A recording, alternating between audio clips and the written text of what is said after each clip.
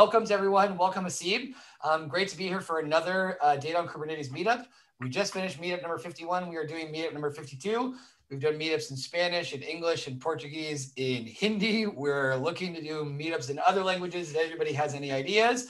But anyway, if you haven't checked us out yet on Slack, jump in our Slack. We just broke 1,000 on Slack, so that's kind of a milestone for us. Had a lot of growth in the last few months. Very excited for the next steps we're going to be taking as a community to get more folks participating. Also going to be working on a book to sort of codify when we're talking about data on Kubernetes, what that means. We also have launched a beginner series that we'll be doing the first Thursday of every month.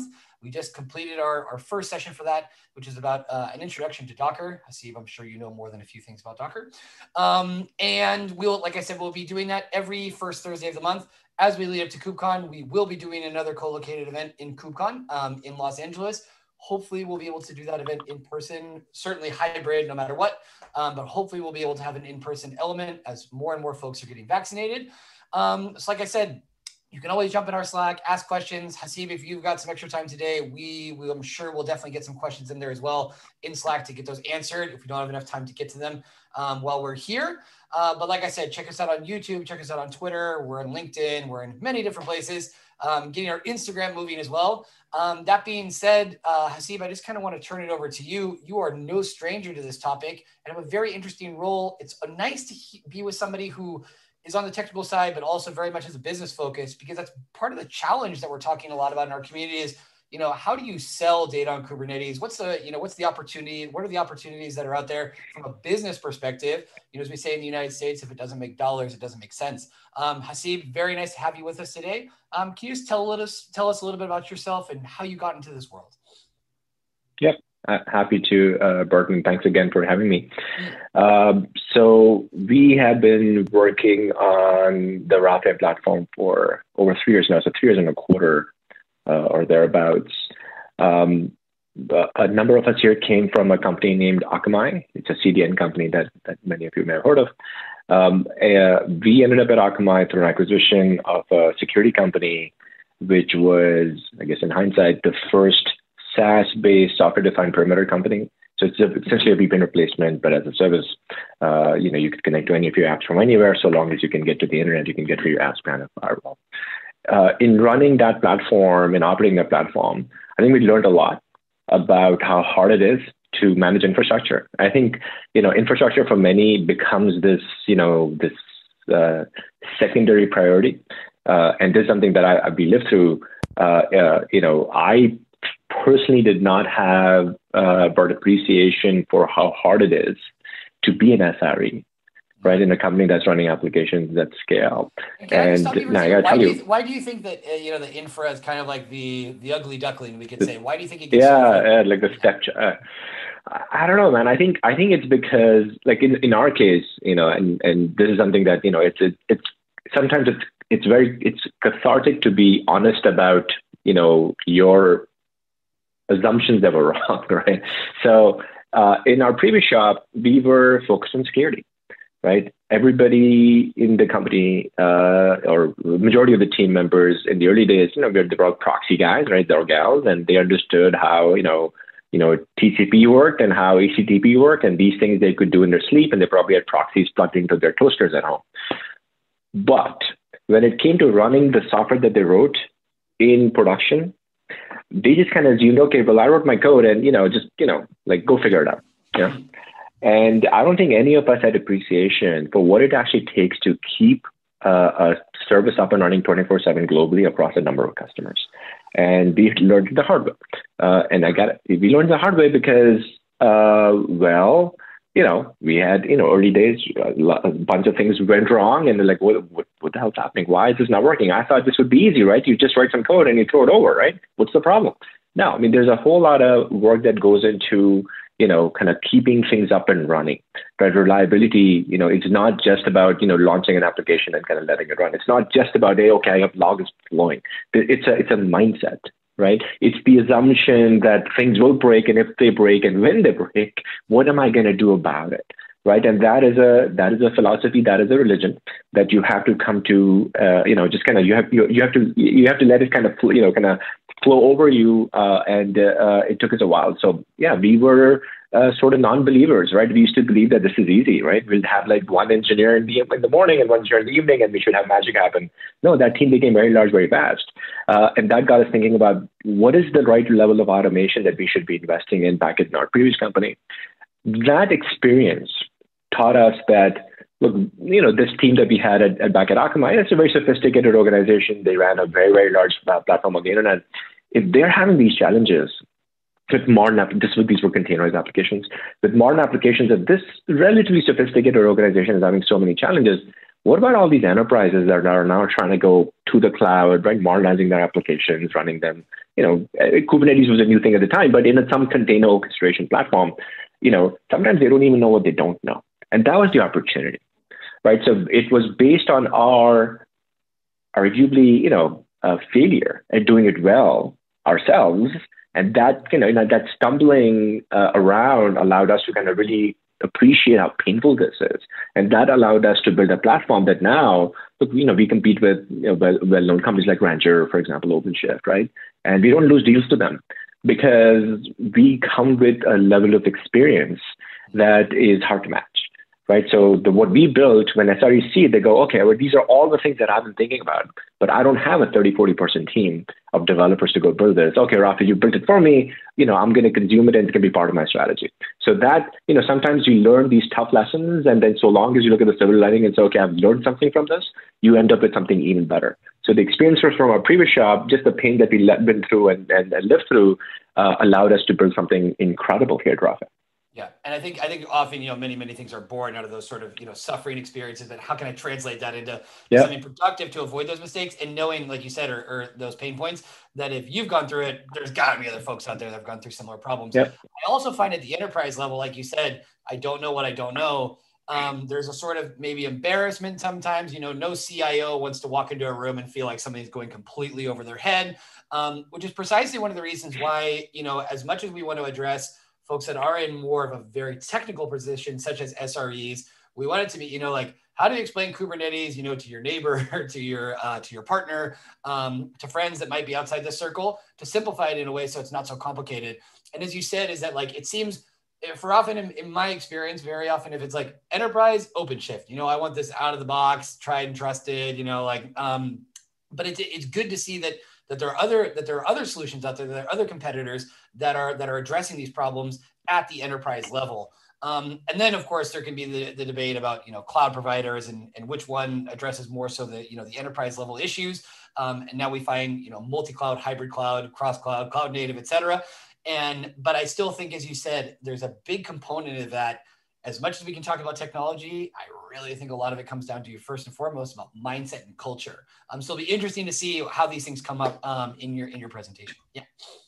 Yep. So what I've kind of come to really enjoy now in these introductory sales meetings with like C-level people or the heads of infrastructure or operations, et cetera, is we try to not do slides. We're kind of having a, very, I would say, a conversational approach to understanding, hey, so what's not working, right? And what we found is, look, even at the top levels, because now this modernization effort at pretty much any enterprise you can pick, right? I mean, this is happening in a big way. Many of these enterprises are becoming cloud first, which essentially means they say, when I have a new app, I'm going to deploy it on cloud. Yeah. And because they're all containerized, they're saying, well, I'm going to use Kubernetes. And because they're using Kubernetes and they're going to, let's say, Amazon or Azure, these platforms now provide managed Kubernetes services. So Amazon has EKS, it's awesome. Azure has AKS. It's very, very, very good. And of course, GKE from Google, it's phenomenal. Right? So these are really, really good platforms, and they're effectively free to use. So I think EKS, I believe, it costs $72 a month per cluster to use consume EKS. Of course, you pay for EC2, but the Kubernetes control thing costs $72 a month. It's a rounding error relative to how much more money you're going to be spending in Amazon anyway. So many of these enterprises are saying, well, I'm going to Amazon or wherever. Okay, then maybe I should be using their managed Kubernetes offering. All right, so what else do I need? Right, and that's where we are trying to pick up the conversation. And what we are talking about with them is, look, to be at an enterprise grade with a fully functioning operating environment running production applications, Mr. CIO or whoever, look, obviously you have to build clusters, and to me that's a generation one problem, Bart. And this whole other hypothesis we should talk about another day about how in any market there's a gen one set of companies who tell the world the problem exists and they solve it. They show you how to consume whatever this technology is. So OpenShift, Rancher, et cetera, right? So they had the heavy lift of explaining to the world what Kubernetes is, or container orchestration is more kind of broadly, and then showing them, well, let me help you build a cluster. Right. So that was the hard part, right? Like 3-4 years ago, my God, like building clusters, right? There was a lot of work. Now it's not that hard, actually, right? I mean, you can do it. But now what are the challenges? The life cycle of the cluster is a challenge, right? I mean, how to upgrade it? Is there, like, every now and then when you go from whatever 1.x to 1.y in Kubernetes, like EKS will say, by the way, this time around core DNS needs to change. And then, of course, 20 to 21 container D is a new thing you got to take on. So now you as an SRE team has to build all of this automation. So every time upgrade happens, you have to build a new set of automation just for your cluster. And now the cluster is done, but then I need automation for, well, I don't have one cluster, I have 10 clusters, whatever number. Do they all look the same? Maybe your security team said you must be running Prisma Cloud on everything, or New Relic, or whatever, Splunk, whatever, 50 different things. Are you sure they're running everywhere? Are you getting audits from everywhere? Can you see the QAPI logs from everywhere? When people kubectl in, do you have an easy way to create service accounts and then track all of that stuff, governance, right? Can you deploy applications in an automated way? So you can invest in GitOps, but hey, maybe you could buy it. Do you have pipelines in place so you can track it? Is everything backed by Git? On and on and on. As we tell 10, 12, or secrets management seems to be the most painful thing for most companies. Most enterprises end up using HashiCorp Vault.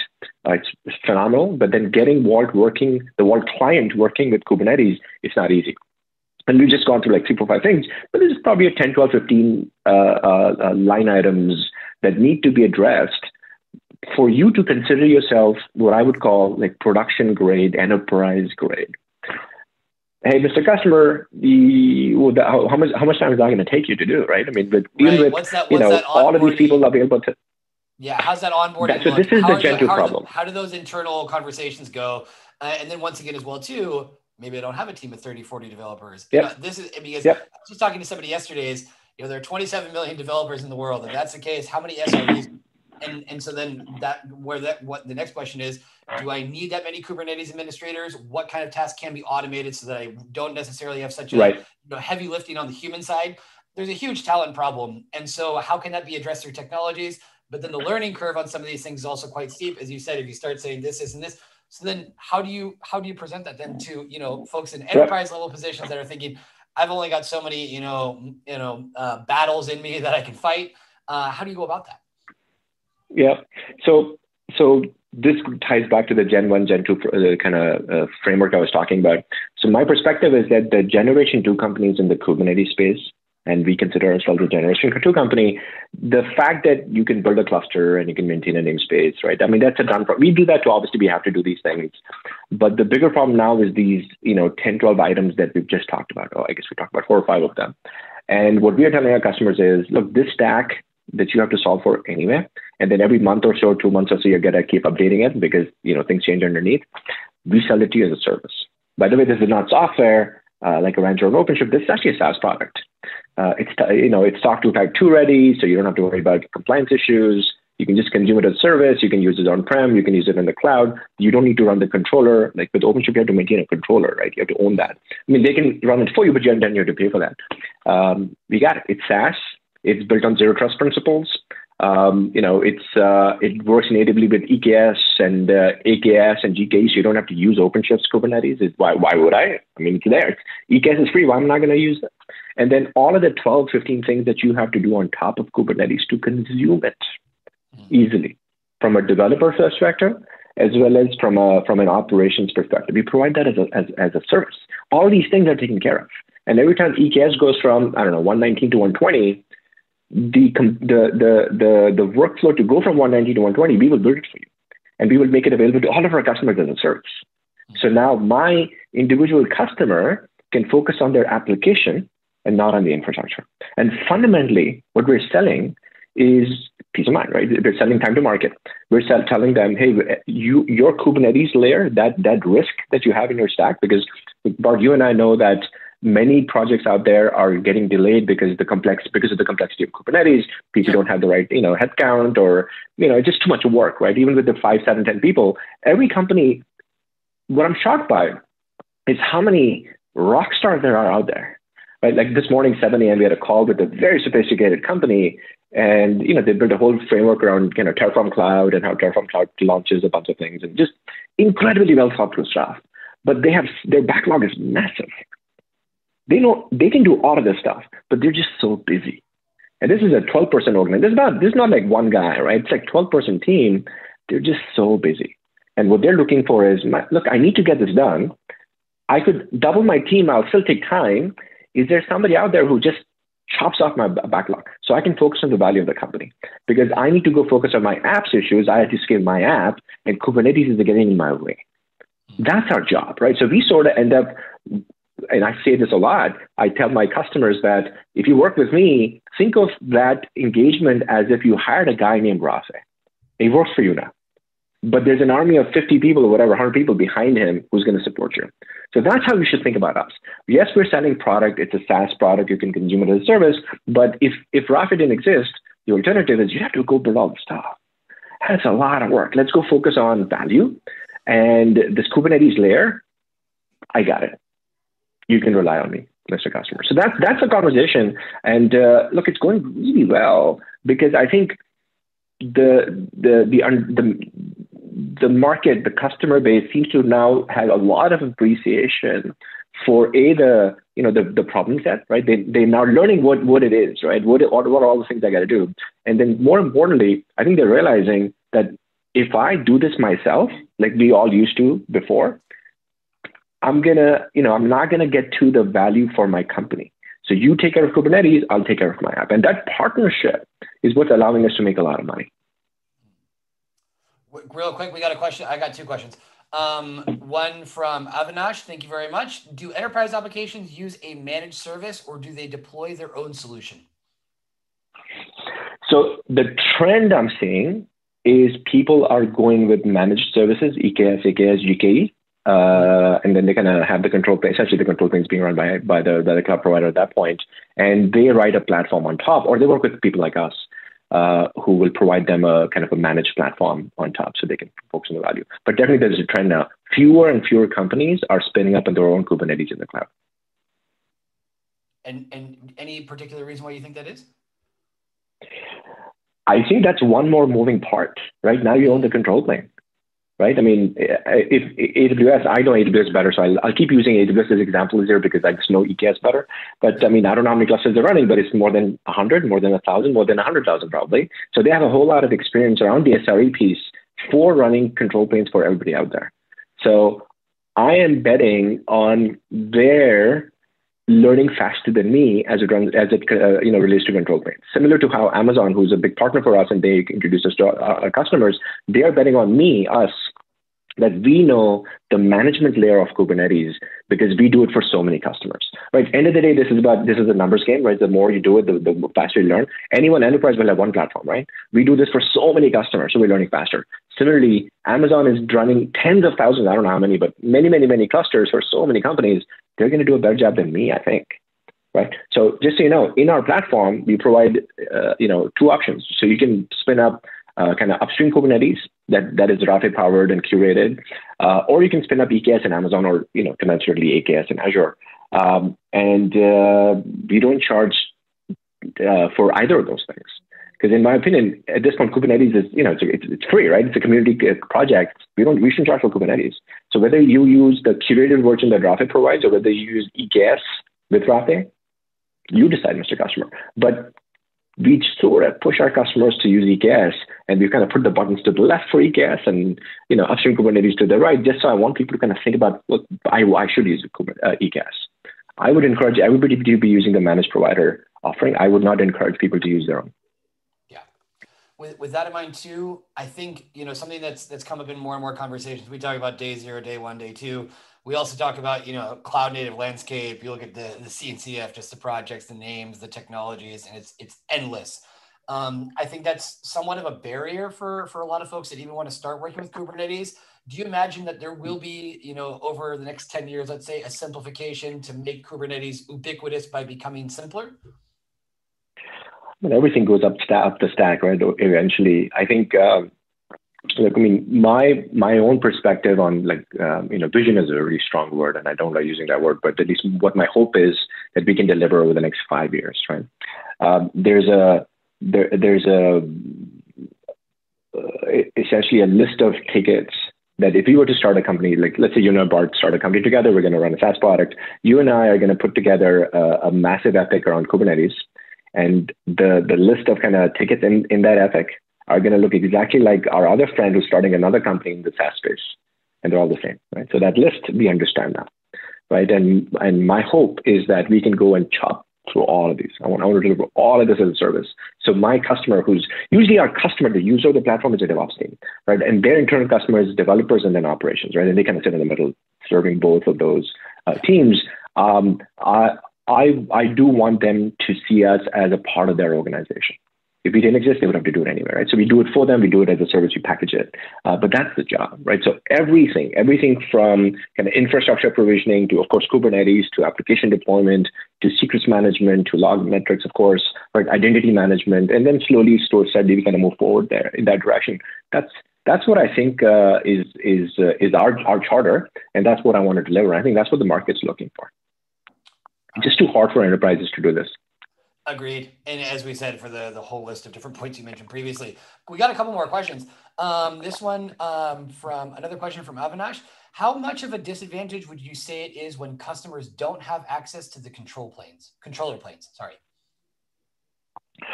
Disadvantage. I think there's enough controls available, even with managed services, to collect the data that you really care about. I mean, we haven't really seen a challenge. I mean, I can think of one telco customer who had a very specific requirement around, kind of configuration at the master level, because of which they could not use EKS, and this was some months ago now. And since then, the EKS team seems to have understood that, and they've made that available as a configuration. I think everybody's early, all of us are learning, and I've found particularly our partners on the EKS team, so the PM team, who we do speak with periodically, I think they've listened to their customers. Right, so every time they hear about something like, okay, customers need this, they go and make it a priority. They get it done. So if there's something missing, if an enterprise feels like there's a control that they don't have access to in the control plane, I would recommend a conversation. And if you need it, by the way, if somebody kind of needs just direction to who's to speak to on the EKS team, I'm happy to support that and kind of facilitate a conversation for you if you need it. But yeah, ask them. If they have a very good reason why you shouldn't have access, we should have a conversation. But if there's indeed something, Avinash, that you kind of think, you need access to something, I'd love to hear about it. Yeah. With that in mind, like you said about, questions of access, and this is also, once again, talking about different environments. We've had talks with Octeto. We had Jim Bugwadia from Nirmata, but they were talking about Kyverno, about, what are the guardrails that you need to have? Once again, like you said, is that if it's a DevOps team, their stakeholders are developers and ops. What is it? How can you have an environment where so that people are focusing on the things that are really going to provide value? Maybe there are some things, it's not that you're trying to hide things from somebody, but it's like your Kubernetes world or ecosystem doesn't have to be so big that it becomes, overwhelming. Once again, I think it's an overall push for simplification. We got another question. This one from Sarva. What are the benefits we see doing chaos engineering, whether enterprises do it, and what are the best ways to do it? You were talking earlier about, SREs, things are going to break. We want to have a plan for that kind of stuff. In your experience, what works? So we do some of that on our side, and certainly when you run workloads for enough enterprises, I guess chaos is built into the system because you have enough customers. But look, I mean, the following is true regardless of what kind of testing you do. You're going to run into situations that we've never thought of, right? I mean, crazy things happen. Like 2 weeks ago, we had this crazy blow up. So we maintain a kind of a multi-tenant Elk stack where so we collect a lot of information for our customers so they can kind of look at a dashboard. So they don't have to go maintain a dashboard. We do it across their clusters, et cetera. And the memory usage on that stack, one of the InfluxDBs that's kind of maintaining some of our data, just there was this crazy spike in memory. Never seen before. Never seen it before. And, the ops team, we have a gentleman named Vishal on our side. He jumped in, I don't know what he did, but he did some magic, right? And he figured out what it is, but he'd never seen it before. And here's what he did. He said, okay, all right, now we know what it is. So, hey, Hardik, who's one of our, colleagues on the automation side, hey, let's inject this problem into the system. So every time you see a problem, these guys seem to have a whole lot of, rigor around, okay, we're going to now periodically inject it into our own automation that goes on all the time. So we learn and we fix and then we automate. And that seems to have helped the team a lot. But look, we understand that we don't know what we don't know, right? Something's going to break in the next N number of weeks that, firstly, I can promise you something will break, but I can also promise you our guys will be on it, right? Because it just, at that point, it becomes a cultural thing, right? It's not about, okay, who did it? Why did it happen? No, we do that later. Get it back up and running right now. People are waiting right now, right? Because we have SLAs to meet. And I think having that clarity, having that understanding that, people are waiting, allows us to move fast. But at the same time, it's allowing the team to learn about exactly how to inject problems in the system. And so we don't use some sort of a third-party framework for chaos engineering. Maybe at some point we should. But right now, the team has built their own framework to add, kind of false randomly, just to see what happens. Yeah, but it's really important. Without this, I don't think we'd be able to move this fast. No, I think, and like you said, is that it's going to happen, but it doesn't need to turn into this classic blame game. Let's throw somebody under the bus. We can do the post-mortem later. And sometimes you can even celebrate those things as a learning opportunity and ways that things can be, altered in the future. I think also just, sort of a tangent on that a little bit, but because we're in the beginning talking about SREs, do you think that, from an enterprise perspective, this means recommendable, have a global SRE team because they're thinking about working in shifts, things of that nature, so you can respond to problems at any point in time?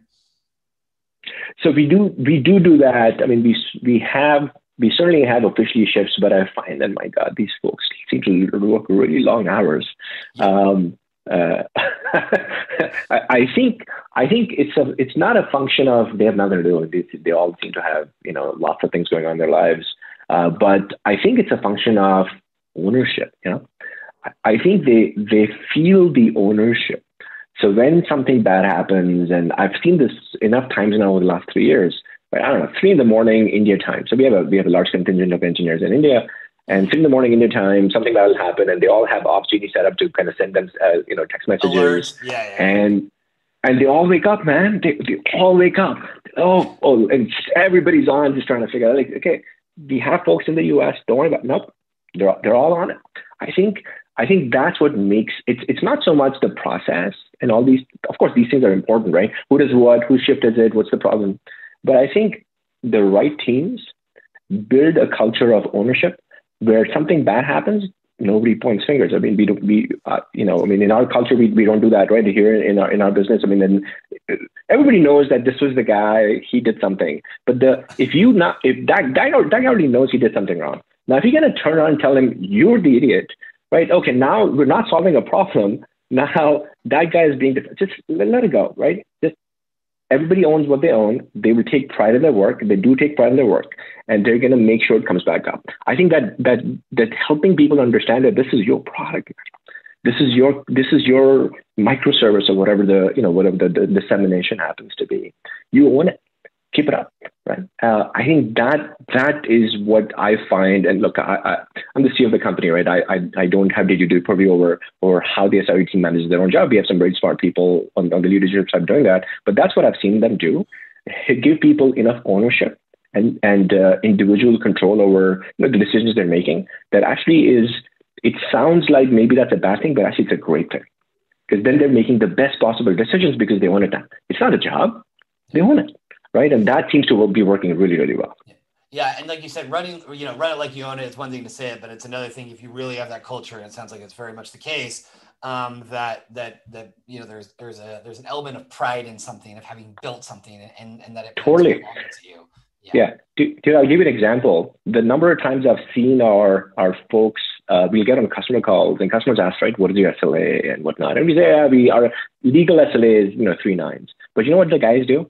They open up Pingdom and they show the last year's uptime on our console. and it's all the time, right? And they do that with pride, right? They say, look, only 2 downtimes, 1.5 minute here, whatever, right? And we are so far beyond our SLA, the legal SLA. We're doing so much better than that. And that's because these people are taking pride in their work. Yeah.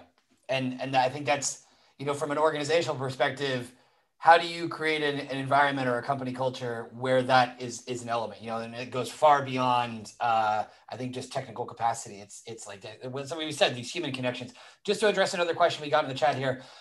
So thinking about the future, this is from Paulo. Thank you, Paulo. Let's see if I get this right. So thinking about the future, abstracting everything, there's a line of abstraction, like the controller boards on some level, are there limits? And the sort of idea that professionals that don't need knowledge anymore. So thinking that maybe the suggestion here is that would it be bad concentrating knowledge only in a few companies? Yeah. So I think abstractions are generally bad. I think they're bad. I think, but to be specific, abstractions that hide information are bad. I think our best customers are the ones who understand the system in and out, because they appreciate the platform more. But if the platform hid information from them, they're not going to be happy about it. We want them to know, right? But that doesn't mean they will have to do everything. There's a distinction, right? There's a distinction between not knowing and not needing to do because somebody else did it for you.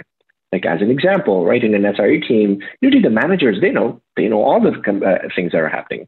Hey, they know, for example, how Terraform works and where the TF scripts are sitting and how the webhooks work, so that you can, blah, blah, blah, right? Are they doing the work themselves on a daily basis? Maybe, maybe not, right? Because there's a team, right? So similarly, now Rafe is part of your team on the DevOps team, right? So you've assigned us a job. Here's 10 work items. One of them is a GitOps pipeline. Another one is bring up a Kubernetes cluster. The third one is upgrades. Fourth one is deployment of applications across multiple clusters. Fifth one is a whatever. I mean, there's a long list of things the platform does. You've assigned us work, but usually our customers have full appreciation and knowledge of what's happening under the cover. So we actually don't hide anything. I think that's a bad thing. So, which is why I start my answer by saying to Paulo, yeah, abstractions are bad. Don't think of this as an abstraction. Think of this as an automation framework that if we didn't exist, you would have built it anyway, right? And one thing that I really appreciate about the way our engineers have built the platform is the feedback I get from our customers is, if I had built this myself, it would look like your product. Okay, perfect, right? So yeah, I mean, for example, we have a CLI, it's called RCTL. Everything is a CTL, right? So RCTL. And you can use that, for example, to build, make up an example. If you have 10 clusters, and let's say you're deploying a workload, New Relic, and you need to change the license key in each of the 10 clusters. So we built a framework, we called it cluster override. So you can kind of, have a YAML spec for the application deployment, and then you have a separate override spec. So you can say on cluster 1, change the license key to A, and cluster 2, change the license key to B. So you can maintain 2 files, and you can maintain a fleet. You don't have to have thousands of applications. So it's very well thought through, very elegant design, but you as a developer or our customer get to see all of this stuff in detail at the YAML level. If you don't want to see it, we have a UI too. So we have a UI, we have an API, we have a CLI. Guess what most of our customers end up using? The CLI, because they're sophisticated users, right? Now, if it's the, a senior manager in an enterprise IT organization who just wants to get a sense for what's happening in their company, they're going to use the UI because they want that abstraction layer. But had we designed our platform only to be an abstraction layer, we would not have the sophisticated customers we have on our platform today. Paulo will buy unless we had that CLI layer. Yeah, follow up a little bit to that, but I think you already kind of covered it. Just to fully cover Paulo's question, how does one choose this level of abstraction in companies? So I think it's not about choosing, right? Because it's not an abstraction. I think it's about the 3 methods of interaction with a platform like this are API, CLI, and UI. So UI to me is more about visibility. In fact, I'll refer to the demo from this morning that I mentioned earlier for this cluster overrides. So the engineer on our team who did the demo, so she used a YAML spec to show how cluster overrides work and how a pipeline is triggered. But then to show that it was actually happening, she went to the UI to say, look, here's the pipeline, we're in stage 2, and it's showing in progress. So the UI, the abstraction layer, was purely to validate and kind of visualize what's happening. The action was happening at the programmatic level, because most of our customers will end up kind of plugging Rafi into a Jenkins pipeline or Terraform job or something, right? And they need to be able to see the stuff. If we abstract away all of the complexity, they won't know what to program when and how. They won't know where to insert us. Yeah. So we have to, by the way, this is a constant kind of conversation in our company. Where do we draw the line? And we've chosen to make our life harder by doing both. But this is the right way to do it. We can't go one or the other, because then we're going to, in every enterprise, there's a Paolo, but then there's also Haseeb who wants a UI to see what's happening. Yeah. Right. No, I think it's a good point. Taking this a little bit further, more to the data side, at the enterprise level, because this is, something that's very frequent in our community. And once again, talking about knowledge gaps, particularly when you start talking about, running stateful applications, in production, stateful workloads on Kubernetes. Do you feel like there's a bit of, hesitation at the enterprise level when it comes to this kind of stuff? It's like, oh, let's just do everything statelessly. Where do you think the current, we could say, framing of this is? So this is going to be a generalization. That's okay. Folks who were using databases in the past continue to use RDS in Amazon, for example. They'll just spin a Postgres with RDS and it's going to use that as a service. And they do that because if they have experience kind of getting data. I'm sure, Bart, you've done this enough times in your career. I'm sure, maintaining, Postgres at scale is not for the faint of heart. You need a team to do this, right? All of these small things become large things when you have scale with data, right? So the really good question to ask is, okay, if it's going to get big enough where it's more cost effective and timely for the business to just use RDS. Use RDS. Why do you want to run Postgres inside Kubernetes? You can do that in our product. It's very easy. You kind of pull Postgres from Bitnami, and boop, it's just going to work. Is that the right answer for your application, for your business? Depends, right? So we have some edge customers who within cluster are running Postgres, and it works just fine. It's actually very good. But we have this conversation with some of our customers all the time, which is, hey, you're doing this for hundreds of thousands of customers in a public cloud. Why do you want to run this database or whatever? I mean, we have this one customer who runs Kafka within Kubernetes, and we have this conversation all the time. Why don't you just use this as a service, man? Why do you want to do this yourself? They have very good reasons to do it because they've done some specialized things at the topic level that they cannot get with the managed service. But for the most part, if you have the scale, this is my bias, right? So it's a bias. So I'm gonna call it out loud first. My bias is towards managed services. For everything. If you can, do it. If you cannot, because of some business reason, it is what it is. But if you can, use it. Yeah. So that's what I always tell my customers. Yeah. I think that's what we've seen as well too at enterprise level from an end user perspective through a conversation we had with a talk that was given by Flipkart, which is an e-commerce giant in India, and also with Zalando, which is an e-commerce fashion giant in Europe. In both cases, in the case of Zalando, it was putting Postgres in and doing everything statefully. In the case of Flipkart, it was with OpenEBS. But like you said, is that it depends on the use case. It depends on the sector. It does seem that the edge 5G is kind of pushing that as a increasingly common or more frequently seen thing to do. But like you said, is that are the conditions right from a business necessity perspective, and then once again, internally in terms of talent and folks with the know-how to be able to work with that. Because maybe as of right now, maybe there's not the maturity level necessary to be able to tackle that head on in every organization. So we do see it more in a case by case sort of basis. Mm-hmm. By the way, on this point, I started by talking about managed services, but in our product, if you use Rafi at the edge, we provide a managed OpenEBS offering and a managed ClusterFS offering also, so for volume management or for block storage. So we provide it in our product. We have it. It's there. You can use it. But when you go to the cloud, I always tell my customer, look, my opinion is don't use it. Use RDS. So the first job for me as a sales guy here is, look, of course we want to make money, but but we're trying to build a relationship with our customers, right? It's, I keep going back to, we work for you, right? So that's the job. We work for our customer, right? Yeah. So we have to do the right thing, even if sometimes that means we make a little bit less money, right? And sometimes the right thing is, indeed, don't use our managed storage offering. It's actually very good. You should use it. On the edge, there's no option. You don't have an RDS at the edge. But in Amazon or AWS, we tell our customers use RDS, use Postgres inside there, don't use ours. So we give our customers a bunch of options, but then we are also trying to be, trying to do right by the trust our customers putting in us and giving them the right counsel.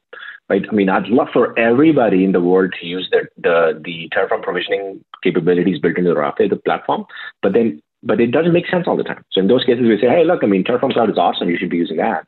Or maybe Jenkins is better because CI is the right answer for you.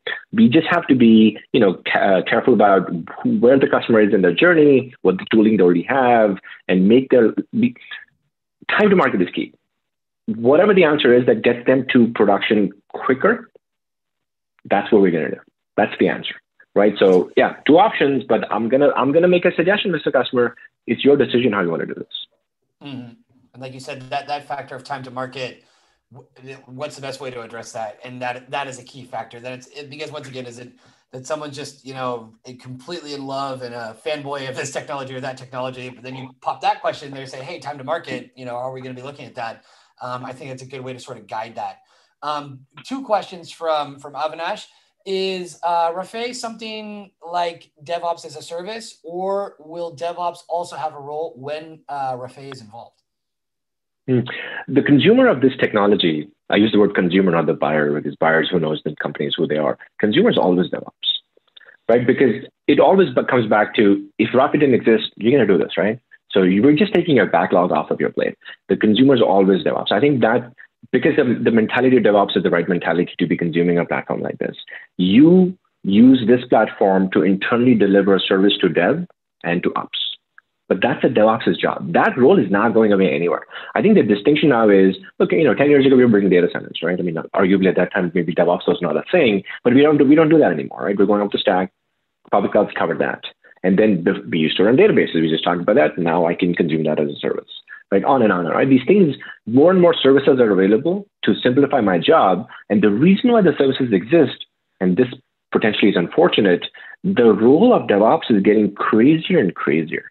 The gamut of things that need to be solved by any DevOps organization, they're not shrinking, they're only growing, right? But we only have so much time in a day. We only have so many people. But the job is getting broader, right, in terms of definition. So the more services I can consume, I save the company money because it'll probably cost less money than having 4 or 5 people do this. But now those 4 or 5 people who are going to be rock stars, they can now work on value, right? So that's what's happening, right? So yes, absolutely, the DevOps is just only getting crazier, and we're showing up to take off a small burden off of our DevOps customer. Very, very good. Just a quick differentiation as well too, because sometimes I've seen this kind of laid out. But how do you differentiate between DevOps and SRE? So there's tooling to, maybe the following is a better way to think about it. The automation layer is built by DevOps. So they own the product, which is consumed by SRE to keep the lights on. And then SREs, they may be building their own tooling on top, to be fair, but the perfect balance is where DevOps is basically developing operational tooling that is then used by their internal customer, which is SRE. Right. So to me, that's the perfect way to do this, right? Because some people have to keep the lights on at night and some people have to build the tooling. So which is why it's a constant kind of development effort, right? You keep finding issues, you keep kind of giving feedback back to DevOps, and they keep kind of making the platform automation layer better and better and better. So with that in mind, with that framework in mind, and not every company is going to behave this way. Like Google doesn't behave this way, but many enterprises do behave this way. With that in mind, who's our customer? Our customers SREs end up using Rafe, of course, but our actual customer, consumer, is DevOps, because we want to go through DevOps to SRE. I think that's a right balance, because DevOps will have a lot of purview over how to keep the lights on, or at least the tooling needed to keep the lights on. And at the same time, there are developers who really engage and get the pipelines and whatnot, right? DevOps is the right kind of center of gravity for an organization, and if they are stepping back and thinking holistically about how do I make my dev successful? How do I make my operations / SRE team successful? I think the company becomes successful. All right. Yeah, I think it's a very, very good distinction, because it's something that sometimes gets a little bit confusing. It's been mentioned a few times in our community. How do I go from one to the other? We've also talked a lot about as well the transition from DBAs to SREs. Now, DBAs are frequently, and this is a generalization, sort of hardened group of individuals that have very often suffered a lot and have a certain way of looking at things.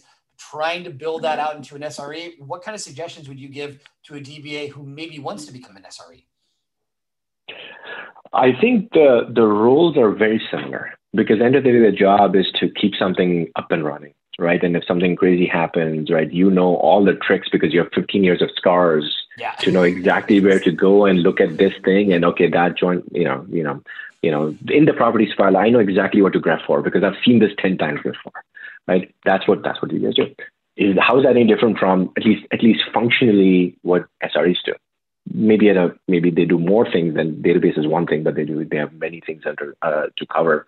But I think it's the same job. I think the distinction is SREs more and more are also focused on when there's traffic hitting the application and then spikes are happening, and they're doing a whole lot of correlation work to figure out exactly why this happened and so on. So that skill, unfortunately, and this is my experience, and maybe I'm getting old also. I think this is one of those learning by doing things. I don't know of a book that talks about all this stuff. I have never read a blog that talks about exactly what an SRE job is. I know there's enough blogs to talk about it, but I mean, having seen my colleagues do this, oh my God, this is a black art, man. This is just crazy stuff that happens, and I can explain. I can't write a book about this. I don't understand what it is. But yeah, this is a learning by doing. Soon enough, I'm sure, more and more visibility tools will exist, and more correlation tools are already existing now that can help SREs kind of, resolve issues faster. DBA is going to SRE. Yeah, look, mentality wise, it's the same job, because the job is to bring it back up now. That's the job, right? It just happens to be broader. Mm-hmm. All right. With this in mind, thinking about the one thing is, growth as more and more folks start opting in on this, on becoming an SRE. In terms of, more adoption of Kubernetes at an enterprise level, what are, like, if you had if you said, if I could do one thing to make this happen faster, what would it be? And not necessarily faster, but more effective in the right way. Yeah. So, man, that's a tough question. So a lot of companies seem to, I'm choosing my words carefully here. A lot of companies seem to start these projects, and then, there's this excitement around, okay, this is pretty easy, right? We already have this container ready and we're going to be, up and running in 3 months, and it doesn't happen. And it doesn't happen because in a typical enterprise, I'm talking then reasonably mid-sized to large enterprise, you'll have an enterprise architecture team, you'll have a security team, right? They'll have all these expectations around, controls and whatnot. And I think those are the boring things about production, right? I mean, do you have the right visibility? Do you have the right audits coming out, right? This is boring stuff, right? It's not, I'm not excited about it, but it needs to be done, right? And I think the boring stuff, like, for example, it's shocking how often we hear this. I want to make sure Prisma Cloud is running on everything. Or you mentioned Kavanaugh before, we just happen to see more OPA, but, same, potato. So I want to make sure that Gatekeeper is running everywhere, and these 5 policies are right on all the clusters in my work, right? And I want to make sure that automation is in place before you go to production. Okay, all right. Now DevOps has to go in, now build that, and that takes time. And so I think this is where things slow down. Not on the shiny car that you see from outside, but once you look under the car and okay, well, there's this underbody stuff that I got to take care of, and if I go over a curb, is it going to hit the curb, etc. That's where pain is, right? And we have spent a lot of time working on that for our customers. So all this boring stuff, we got it. So that's our job, right? So we of course, we are trying to always figure out, my job is to figure out, okay, where is the project slowing down in my customer environment? And that becomes something that we should go focus on as a product. But this is where things slow down. It's the non-sexy stuff, and then enterprise architecture gets in the way, or I'll give you a real example from like yesterday. My God, we could talk. We have like 5 hour conversation about just crazy examples in a month. But yesterday we had a customer, very large enterprise, Fortune 100 enterprise, who has security configuration policies in play, SCP in play at AWS, and that was getting in the way of this one team deploying EC2 instances. We've never seen this before. And it's fixed, by the way. Yeah, saw it yesterday. This morning, it's already fixed in production. That's the beauty of our SR teams. It's awesome guys. That triggered this whole, 10 meetings that happened in this company yesterday, right? No, I should call them meetings, but, escalations that happened because of this one issue, right? Underbody, right? So all the nice things about building a cluster and all these things work, but then tying this back to SCP policies that security had set up for AWS environments in production. That we missed. We missed because, well, nobody thought about it, right? This is the underbody. So our team, these guys are, I just don't even know how they move this fast, but had this been a problem that you were solving internally, how long would it take you to figure this out? It's going to take you some time, right? You got to learn how SCPs work and where exactly is CloudFormation getting stuck, and it's going to take some time. Our people have experience, so fortunately we happen to be there, we fixed it. But this happens a lot, underbody. This is where pain is. All this non-sexy stuff, right? This is what I tell our customers, just offload that to us. You want to build the cluster yourself because you've spent enough time building a Terraform framework to provision the cluster? Excellent. All of this other stuff, we got it for you, right? And that's where things slow down. So I'm giving you in a specific 1 or 2 examples based on my own personal pain, right? And that may not be reflective of all the folks listening to this call, but it's all the non-sexy stuff. I think that's super important because and once again, as a CEO, I think this is sort of a wake-up call, and there's always this battle, between the tech side and the business side. But what kind of basic training in value and adding business value and focusing on core things of that nature, not just, hey, I want to play with all the bells and whistles and shiny stuff and fancy toys. For engineers that are out there, whether it's SREs, DevOps, et cetera, basic business concepts, do you think that you find frequently they're not keeping in mind? I'll go back to time to market. I think the thing that what I haven't figured out, and I'd love feedback on this from folks listening right now, on whatever method. I'm on Twitter, I'm on LinkedIn, but a lot of people in the early days before we had something to sell, talk to a lot of customers about getting feedback, et cetera. They would say, it's very good, but I don't need this, right? We got this, right? This we can figure this out. In 2 months we'll be in production, and then everybody's behind schedule, and we are all, as engineers, I think because we are engineers, right? We like to tinker, we want to build things, right? We are learning by doing. And what I've been trying to figure out is there a better way? Is there a way to sort of, disseminate, what is the hard things about these hard things that we're doing in our jobs, right? Is there an easy way to disseminate? I think we as a community, one disservice we do to ourselves is we try and say everything is easy. Oh, this is so easy. It only takes 30 steps. What? Yeah.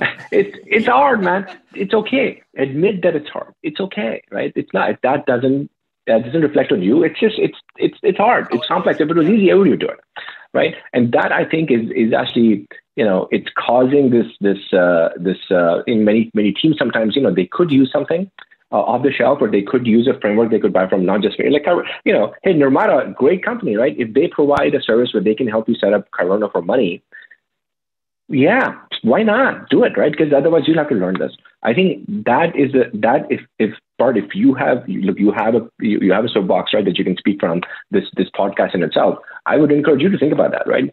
Just it's hard. It's okay. Take the help, right? Because the job is to move faster. But it's also to say it's hard, but it can be done, and it is being done, and there is a process. There's a method to the madness. Yep. You can kind of think of it that way. Yep. Yeah, absolutely. And the business point in that is, if you admit that, sometimes you say, right, admitting that there's a problem is the first path to solving the problem, right? So if indeed it's hard, then okay, how can I find the help that's going to help my business move faster? Because at the end of the day, look, somebody's paying our salary, right? My, I'm getting a salary. Right? I have a job. My job is to deliver. Our jobs are to deliver, right? And sometimes these complexities get in the way. And, particularly because we're engineers, we want to do everything ourselves, right? It's okay. It's all good. It's all good. It's really hard. Let's be open about it. And let's find avenues where we can move faster so that our employers, are successful, because that means we will be successful. Absolutely. And I think also as well, you can take it as being hard, but I think at the same time is take it as you're in that these folks are in a very much a pioneer position. These things are being done Yeah. very much for the first time. And so, be kind to yourself in the process. Like it's not, Rome wasn't built in a day, however many expressions we could use to cover this. Anyway, Haseeb, thank you very much. We're almost out of time. But before we finish, you as a very experienced professional, what resources do you tend to follow? Anything that you would recommend that maybe folks don't know about that you would say, definitely check out this, whether it's books, whether it's articles, whether it's videos, anything? So I follow a lot of really smart people on Twitter. And that is usually my way of learning things, like folks like Joe Beta and all those guys, of course, right? I'm sure all of us follow Mr. Beta, but, there's a bunch of, in fact, even though because you mentioned Nirmata, right? I mean, Jim, for example, on LinkedIn, Jim's the CEO of Nirmata, right? Some really good writing that I enjoy. I think what I enjoy about this industry is I'm learning from my peers. I'm learning from my competitors also, right? We all talk to each other. We all write stuff. We have tons and tons of blogs. Like every piece of documentation about Drafe, it's open. It's docs.drafe.co. And, we see that there are many people who just show up just to look at the recipes, because we've written a recipe for everything. You want an example for how to use Gatekeeper to block a specific registry? We've thought about it. It's there. You don't have to be a customer to consume it. I think this notion of sharing information is what I think makes this whole industry so awesome. So that's what I do. So I read. I think on my Feedly RSS, I think I have like 130 different feeds that I follow around just DevOps. Because I got to keep up, right? I mean, there's just so much stuff going on, right? We have to keep up. So making sure allocating time every day to just read of all the new things that are out there, it's so critical. All of us have to do it. Yeah, I think it's a good point. And that's why there's no one magic answer, not one magic person to follow. Like you said, it's more about the habits of just constantly being in touch with this stuff, because it's endless. Like you're never going to know everything. But it's just about being there and being active. We will obviously link your Twitter and LinkedIn. The docs site that you just mentioned, I think, is very good too. It's always one of the best places to get started. Great to see that that you and Rafay, that you're being so transparent. Also, really quickly, where did the name come from? It's my son's name. Oh, that's cool. All right, that's good. No pressure on him. But that's or me. yeah, both ways. Yeah, for sure. All right, that's cool. And does it mean anything in any other language? I'm just curious as well. Yeah, it's actually I guess it's an Arabic word. It is an old word. It means one who elevates. Oh wow. So that's what it means. So we're hoping to elevate our customers as, that's obviously, I'm trying to kind of use the word and apply it, but it means one who elevates. So our previous startup was named after my daughter. That company was called Soha, and that was a very nice success. And now the pressure's on me to make sure we gotta make this one successful elevate but already, the elevator. Yeah. That's great. Kubernetes is such a great market. I mean, everybody's modernizing. I think. From a timing perspective, we couldn't have chosen a better time to be doing a company like this, given the problem we're solving. And the more engagement we get, the better our platform's getting. So I'm really appreciative of you allowing me to kind of talk to you about this and interact with your colleagues in the community. And anybody else. I mean, by the way, this is a SaaS product. If you just want to kick the tires, just sign up for an account. Go do your thing. If you like it, great. If you have feedback for us, we'd love it. And if you hate it, please tell us, so we can make it better. That feedback's sometimes even more important, right? No, but with that in mind, I think for me, it's really, really nice, because a lot of times in our community, it feels like we're talking about science fiction. And being with you, and once again, if we're talking about enterprise level, we're really, really, really thinking about end users here. And at the end of the day, if that's not a part of it, you can have the greatest, whatever, the this and that. But if the end users, like you said, the consumers if that consumption isn't going well, or if it's not even happening, if we're just talking about, well, theoretically, when we get customers, when we get, consumers in the future. But I think, the enterprise challenges it's for me, it's another ball game. So it's really, really good to hear that perspective. We have a tradition in all of our meetings that while you've been talking, we have our graphic recorder, Angel. I don't know if you can see my screen. Can you see my screen? Yes, I can. Should be able to. So he made a visual summary of the stuff you were talking about as you were. So we'll be sharing that on Twitter and LinkedIn. Always nice to have a visual representation. Great conversation. Very, very good conversation. Very natural. I'm sure you're interviewed a lot and will be interviewed a lot more. Great style and very, very down to earth. So for me, it's been an absolute pleasure.